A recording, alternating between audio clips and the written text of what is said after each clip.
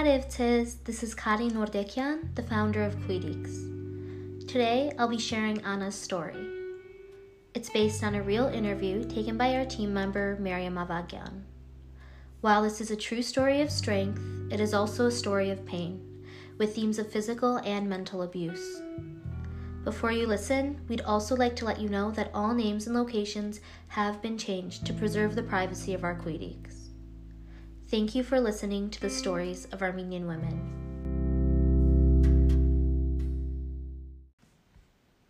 My name is Anna. I was married when I was 26. I have 2 brothers and 2 strict parents. In high school, we had only 3 boys in our class. Every time my classmates went somewhere to hang out, I was the one that wasn't allowed to go with them. My father was worried that I would interact with the boys. I wanted to go to college, but my parents didn't support it. We were poor and couldn't afford to pay for it. But I cried and I insisted, and I started school at the medical college. The year was 2000 and I was staying with my aunt in Yerevan. To make money on the side, I used to do work in the field, cutting hay for others to save up and pay for my education. Even though I was in college, I still wasn't allowed to spend time with my classmates, to make sure I didn't bring shame upon my parents. I never went anywhere other than from home to school and back. I think I was pretty, so people would see me and then like me. Eventually, boys started showing up to my home. People would come to our house and ask for my hand. I wouldn't talk to them. I was worried that my parents would think that going to college meant I was talking to boys, and then they wouldn't let me study anymore. But these were just people who had seen me, and they liked me. In 2003, I was called to work as a nurse at Tallinn Hospital, but they wanted a bribe of $2,000. We were poor, so we didn't pay, and obviously I didn't get the job. I stayed home, helped with housework, did laundry, cooked for my parents and my brothers, lived a boring life at the house. One day, word got around that one of the villagers decided he really liked me as a danachchik, a girl you'd take home and marry. I knew what he looked like because we went to the same high school. He was quiet, had a handsome but sad face. He and his family came to my house to ask for my hand. I had never talked to him. My parents didn't like him, but I was so desperate not to be the maid of my house. So, I agreed to marry him. Anything to get out of that situation. I couldn't live like that anymore. I realized that every time I run away from something, it chases me, and bad things happen anyway. But I had said yes, and my hell started. So I had a ring on my finger after the choskap, the verbal agreement on the marriage at my parents' house. I told my soon-to-be husband that I was going to go visit my aunt with my mom and that I'd be back home by 4. My mom and I ended up coming back around 6. My father told me that while we were gone, my fiancé and his parents had called to check in at 4 to see whether I was home or not. When they found out I wasn't home, they had bad-mouthed me, called me names, especially my fiancé's father. He yelled at my dad and said, "Didn't we tell her to be home by 4? One day, my fiancé asked me to go to his parents' house with him. He lived at his parents' house. We visited as guests. But then, they didn't let me come back to my house. They told me that I had to stay at their house and become their bride. This was 1 week after the choskap. At choskap, they put a ring on my finger. About a week later, he invited me to his house. It was supposed to be just a visit. There was no wedding. My parents didn't know that this would happen. My dad got upset at them. This wasn't what he planned with his in-laws. My new in-laws didn't let me leave the house. At this time, I was having a really hard time concealing my shock. Was this a new form of bride kidnapping, or had it been around for some time? I had heard about and personally known people who were forced into cars and kidnapped. But inviting someone to your parents' house and locking them in? That was new to me. I think I wanted to marry him because my parents never let me go anywhere or interact with anyone. They were terrified that I would talk to boys and bring shame to the family. All I did was housework and studies. One day, a handsome guy shows up at my door and asks for my hand. Of course I'd say yes. I was 26, ready to leave my parents' house as soon as I could. How could I know that in a week after meeting this boy, it would be so that I couldn't come back home again? When I didn't come home that night, my parents pretty much knew what happened. I left home with my fiancé and didn't come back. It was over. Whatever happened to me, if I didn't come home for the night, they were done with me. It didn't take a genius to figure it out. When a girl becomes a woman, she can't return home anymore. So you either commit suicide or you stay with the boy.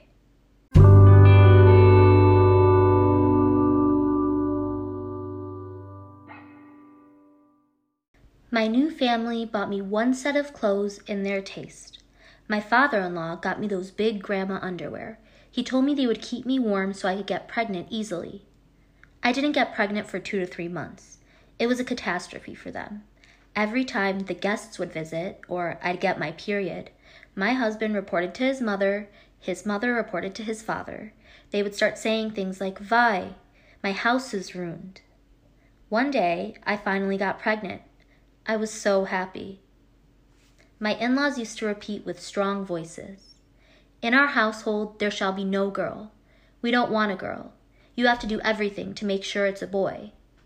They told me they didn't want a girl because my father-in-law's sister got pregnant when she was 20, but her husband and his family did not take care of her. So she died. So they decided that having a girl meant having a liability. Girls were just a waste of resources.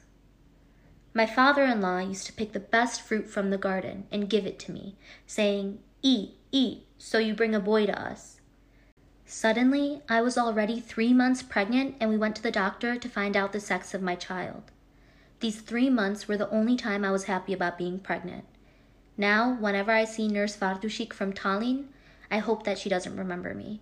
I feel ashamed. She probably thinks I'm a freak. We went to the hospital. My baby's dad wasn't there. Only my in-laws came with me. They were waiting outside as Vardushik did the echo. Vardushik tells me it's a girl. She goes to the door to tell my in-laws, but I ask her to stop. I beg her not to tell them. She tells me that she has to tell them because they paid her. I beg her not to. I tell her my life would change if they find out it's a girl. Vardushik apologizes and goes on to tell them. She opens the door and says, "It's a girl." My child's grandfather says, "That's impossible. Check again." Vardushik responds, "I've checked. It's a girl." He says, "Okay then, Anna, get ready. We're going to get your abortion now." I told him no. I told him this was going to be my baby, my first baby, and she had to be born. I started sobbing and I couldn't stop. He got worried that I would make a scene, so he told me to wear socks to make sure I didn't catch a cold. We went home, and it all started. I wasn't given much food to eat. They gave me a lot of tough, heavy housework to do. Asked me to carry heavy weights, bring water in big containers, do this, do that. Also, I would lose my child naturally. They made me carry big packs of hay for the cows, climb trees to pick fruit, hoping I would fall down the tree and lose my child. But my girl was tougher than them. Every day I would get exhausted. I would sit by the bread shelf and rest my head against it. They didn't let me eat much food. I only ate bread, cheese, and tomatoes. My parents didn't visit much either. One day they came over and my mom brought me my favorite cake with walnuts and cinnamon so I could enjoy it. When they saw me wearing men's rubber slippers, mismatched clothing, and looking pale, they didn't even say anything because my in-laws were there. They sat down, I cut the cake, and passed it out to everyone. I wasn't allowed to sit with them at the table. When they left, there was no cake left for me. My mom, she would speak up. She just felt like she couldn't speak at that table. So 9 months passed. Every day after long days of hard work, I would sit down and cry. One day I sat down and cried. I remember I looked down, my tears dropped on my belly. As if Nane felt my sadness, she started moving. I had Nane at the hospital. My parents arrived in the morning. There were people around me who also had babies. Their families showed up with flowers and smiles, regardless of the baby's sex. They were all so happy and cheerful. Nobody brought me anything. No congratulations. The hospital was not responsible for feeding patients, but the nurse gave me some food so I could give milk to my Nane. The women around me were all discharged from the hospital. Everyone left. I begged the nurse to stay a bit longer. I didn't want to go home. Luckily, the weekend was coming up, so I stayed there for 2 more days. It was the quietest 2 days I ever spent with my baby.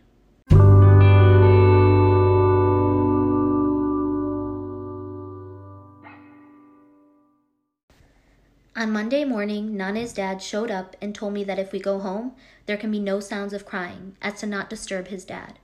Apparently, my father-in-law had specifically ordered so. He did not want anyone to know that there was a baby girl born in his house. So, we went home. I tried really hard to make sure that my baby didn't cry. As soon as she would sleep, I did some housework. I didn't take her out of my bedroom from September to May. Later, whenever my father-in-law left the house, I took Nane outside to get some fresh air. My father-in-law told me many times that he was going to do everything to make sure Nane became mentally ill. They just wanted to get rid of her. They named her Nane Karine without asking me. But they didn't even give me food. Why would they ask me what to name my daughter? I breastfed Nane, but I couldn't make much milk because I was hungry most of the time. So I started giving her condensed milk. Nane became like a balloon. It was almost like someone used a pump to blow her up. Nane wouldn't stop crying after that, so my father-in-law started yelling, "Shut her up!" I got scared and took Nane to the hospital. They told me I wasn't allowed to give her condensed milk, that she was way too young for that. So I started feeding her borscht. When Nane was about 1 year old, she was running around in a baby walker in the backyard, while I was doing housework inside. My father-in-law wasn't home, so I had snuck Nane out. We had peach trees that were in full blossom, beautiful and so full of flowers. So Nane approached one, picked one single flower, and started looking at it with interest. To my surprise, my father-in-law came home at that moment. He wasn't supposed to be home for a while. If I knew he was coming, I would have taken Nane to the bedroom. He saw that Nane picked a flower off the tree, got furious, took a fly swatter, and went towards Nane. He started hitting Nane with the fly swatter. My Nane wasn't even 1 year old at the time. He kept hitting her, and she cried so much that she couldn't cry anymore. Nane turned blue. I saw this from the house and was on my way to stop it when Nane's dad stopped me. He said, "Don't go. Let him take out his anger and calm down. If you go, he'll get angrier and hit you too." I didn't care. I went to save my Nane, but my father-in-law took his AK-47 and pointed it at me. He told me if I came closer to Nane, he would kill me. But Nane was looking at me, reaching her hands to me, as if asking for help. Nane's dad held my hands behind my back, not letting me move. That day, I decided that when they went to sleep, I would take Nane and go to my parents' house. The same day, my father-in-law's brother came to surprise visit us.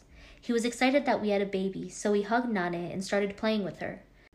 Nane was rolling around in the walker, happily. She suddenly bumped into the china cabinet, and one of the special china plates fell down and broke.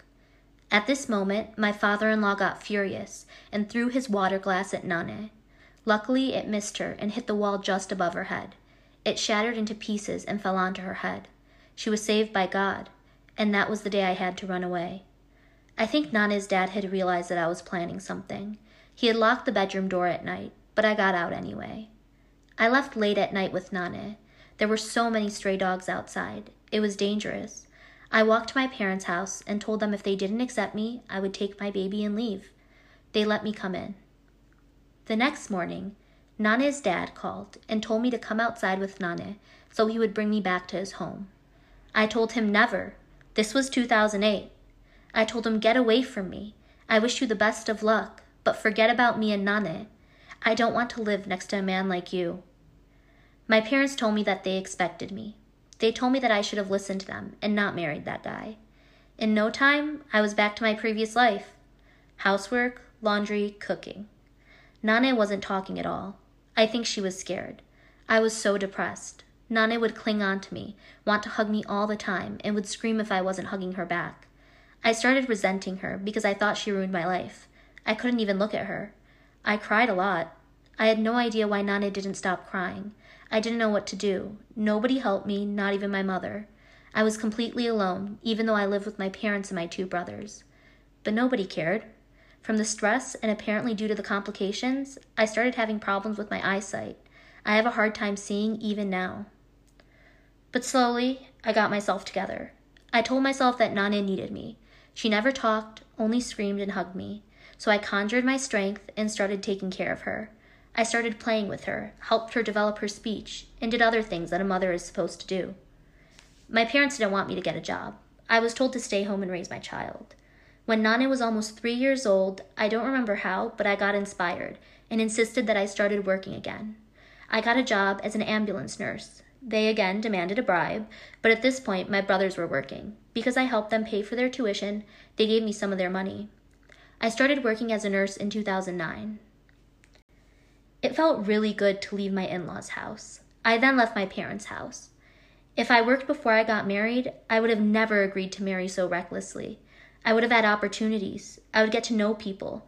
I think I'm talented and smart. I could have made a good career. But it is what it is. I work only 6 days in a month, but it was thrilling. I started enjoying taking care of Nane more. It's my habit to get devoted. I'm very loyal, so I always end up in such situations. People invade my life, mess it up, because I trust them and let them in. I lost 7 years of my life. If I was on my own, I would have amounted to something. Now I live with Nane and Yerevan in a rental apartment. I am always tired. I work a lot taking care of elderly people, but at least I can go sit down and take a breath without anyone telling me what to do. I have always let people take advantage of me. But I am done.